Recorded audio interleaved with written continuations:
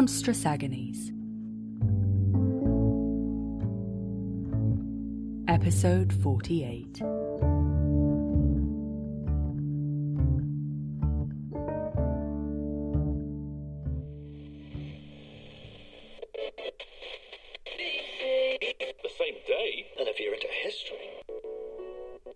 The hollowed-out corpse of God in which we live. If you've just tuned in, you're right on time for our advice segment, where I answer your questions on liminal living. I'm pleased to say that we have not received any more letters of the type we've been so plagued with in recent weeks. So it seems the new addition to the team is pulling her weight, at least. Having someone else in the studio is fine. You can look at me through the window all you want. It's fine. Of course, all of the pens have been replaced with glitter gel pens, but it's for the good of the station. So, it's fine. Our first letter tonight comes from a listener whose boundaries are being tested. I have recently lost my long-term partner. We met when we were both barely out of childhood, and she lived to a good age for her genus. I'm not writing to you out of grief. I know how to handle that. But I am finding that without her at my side, the community has become far less welcoming. Neither of us ever really talked about our specific genus. For various reasons, we felt detached from our species and never viewed it as an important part of either of our identities. This was fine. People respected this. However, now that she's gone, I am finding that every new community I enter is immediately suspicious of me. She was visibly a member of the community, and I am not. She may not have made her genus known, but everyone knew she wasn't Sapio. With me, it's not obvious. And I'm finding it very hard to communicate with new acquaintances in creature spaces without them acting as if I don't belong. Some ask outright, but even the ones who don't, I can tell they're wondering. Frankly, for very personal reasons that I will not share just to reassure somebody else, I don't consider myself part of a genus.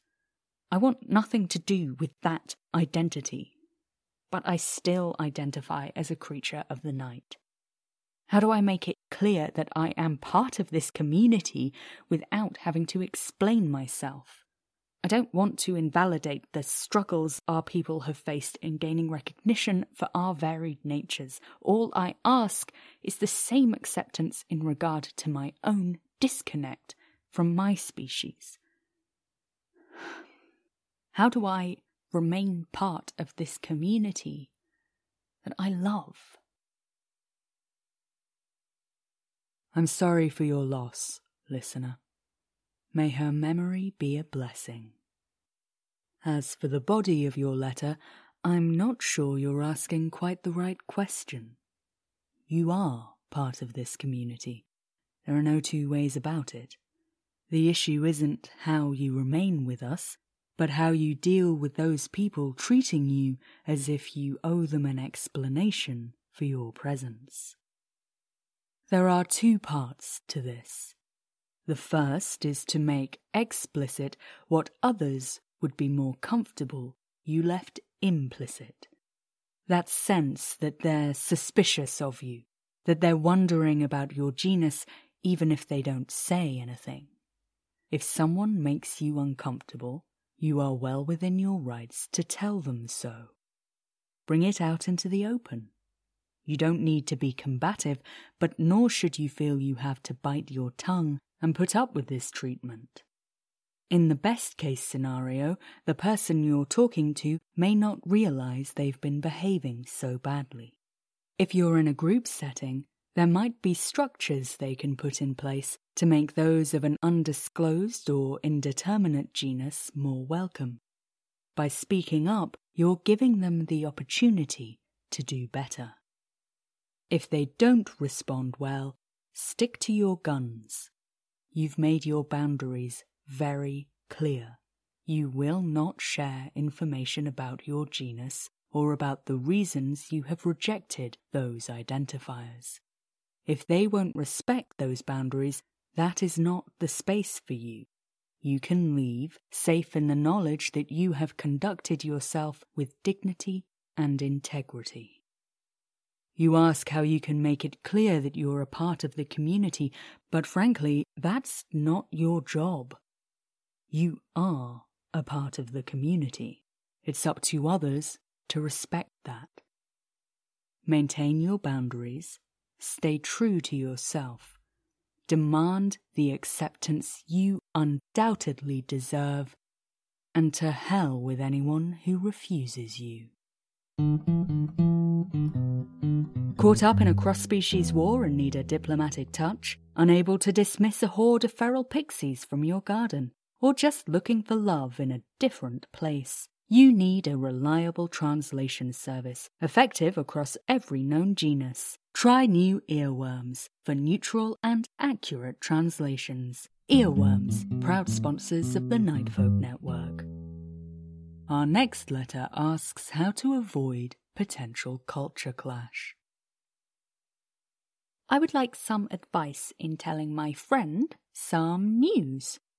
We have been friends for a long time, but somehow I'm still not sure how to ask them a particular question without causing offence.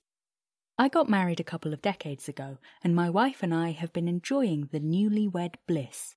But recently we realised that we would like to procreate. I come from a genus where chosen family is the norm and biological family is rather more optional. So we've been very intentional about telling close friends about our plans so that we can build up our support network. The creation of new life is a fairly tricky process for our species and not something we can really do without assistance, at least not without putting the surrounding population at serious risk. So we've spent a lot of time organising and researching and managed to find a warlock who specialises in this sort of thing. They've been very helpful and helped us source the last of the substances we need, and now we're really just waiting for the next blood moon to go ahead. It's really exciting, but it's also a big commitment, so building this support network has been key, and I would love my friend to be a part of it. We come from two very different parts of the creature community, and one of the most wonderful things about being their friend has been getting to discover all the amazing commonalities and differences between us. However, there has always been one topic we've stayed away from. It's not something I really had to think about in a personal way before, but my friend comes from a side of the community who practice devouring. Capital D, I mean. The Great Devouring. As you know, it's considered an enormous honour to have a family member selected for the ritual. But it's not necessarily an honour we would be keen to have bestowed on our family. How do I ask my friend not to eat my baby without sounding rude? Congratulations on your burgeoning family, listener, and best of luck with the ritual. I'm very glad to hear you sought the advice of a warlock to assist you in this delicate undertaking. All too many would-be parents believe they can go it alone in such matters, and the fallout of a poorly managed blood moon in womaning can be catastrophic, to say the least. With regards to your friend, there's no way to directly address the issue without coming across a little insensitive. It's rather rare these days for the children of families not of the faith to be selected for the Great Devouring, and most adherents understand that the appeal of such an honour is somewhat limited for non-believers. If you mention the matter unprompted, I'm afraid it could come across as insulting your friend's level of cultural sensitivity. But of course, just because it's rare for non-believing families to be selected doesn't mean it's impossible. And I appreciate that's not a risk you're willing to take. You mentioned several times in your letter that you are keen for your chosen family to play a significant role in the part of you and your child's support network. One way you could achieve this, and head off any unwanted traditions before they rear their metaphorical and literal heads, is to invite your friends to take part in a welcoming ritual of your own. Most cultures across the world have some kind of ceremony that recognizes the significance of a new arrival, from secular baby showers to religious defenestrations.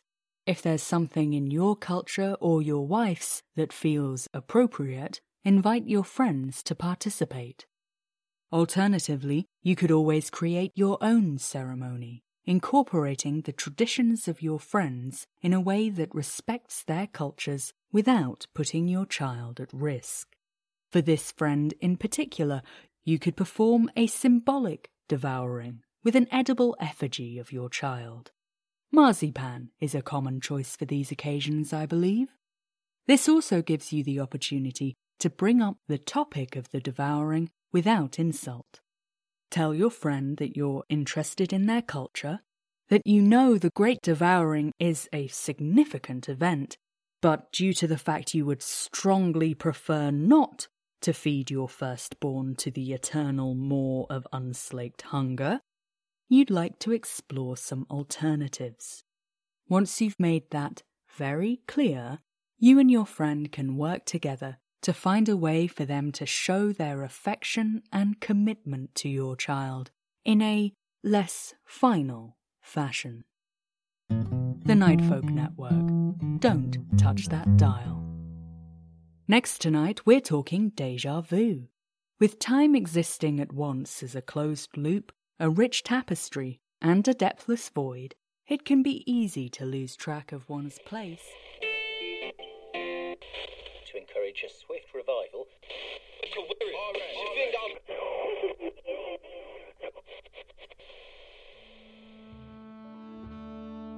Episode 48 of Monstrous Agonies was written and performed by H.R. Owen. Tonight's first letter was submitted by Robin, the second letter came from Beth, and this week's advert came from Fire. Thanks, friends. See the show notes for how you can submit your own letters, suggestions, and ads. Hello and welcome to our latest supporters on Patreon, Darth Quill, Exel, and Mick. Join them at patreon.com/monstrousagonies. You can also make a one-off donation at ko-fi.com/hrowen and help us grow our audience by sharing with your friends and familiars and following us on Tumblr at Monstrous Agonies and on Twitter at monstrous_pod. This podcast is distributed under a Creative Commons Attribution Non-Commercial Share-alike 4.0 international license. The theme tune is Dakota by Unheard Music Concepts. Thanks for listening, and remember, the real monsters are the friends we made on the way. A few forum users have got wind of something strange. It's an advertisement for some kind of Arcanist meeting place. Arcanists coming together? That makes no sense. I know, that's what I thought too, but it's not just that either. There's something else. Ever since what happened in the house, I've felt it. It's like the volume has been turned up on the universe. Maybe it's because I'm going outside more now, but I don't know. I feel more whole, somehow. And the mark on my throat where Bliss severed the bond to Madame Marie's arcane maze, the scar has grown, spread, like lightning crawling through my skin, right up to my chin, all the way down my chest. It's a scar, but it's old, white, almost pearlescent. Yes, sorry, Ruffle, darling. I did get distracted again, didn't I? Is it some sort of cult? A cult? No, Arcanists don't really do cults. What? Why are you looking at me like that? The microphone? Anna! No, Spirit Box Radio is not a cult. Whatever you say, but it sounds awfully like a cult to me. What are you going to do about it? I don't know. I feel different now. Insignificance is a pretty sort of delusion. Imagine, of all the people in the world, that you would be the only one that doesn't matter. How preposterous. Narcissistic, even. You mean so much because you are. I don't know your name, and I don't need to. Welcome back to Spirit Box Radio. Spirit Box Radio Season 2 is coming December 2nd, 2021. Listen to all 40 episodes of Season 1 for free wherever you listen to podcasts. Tune in, get spooky.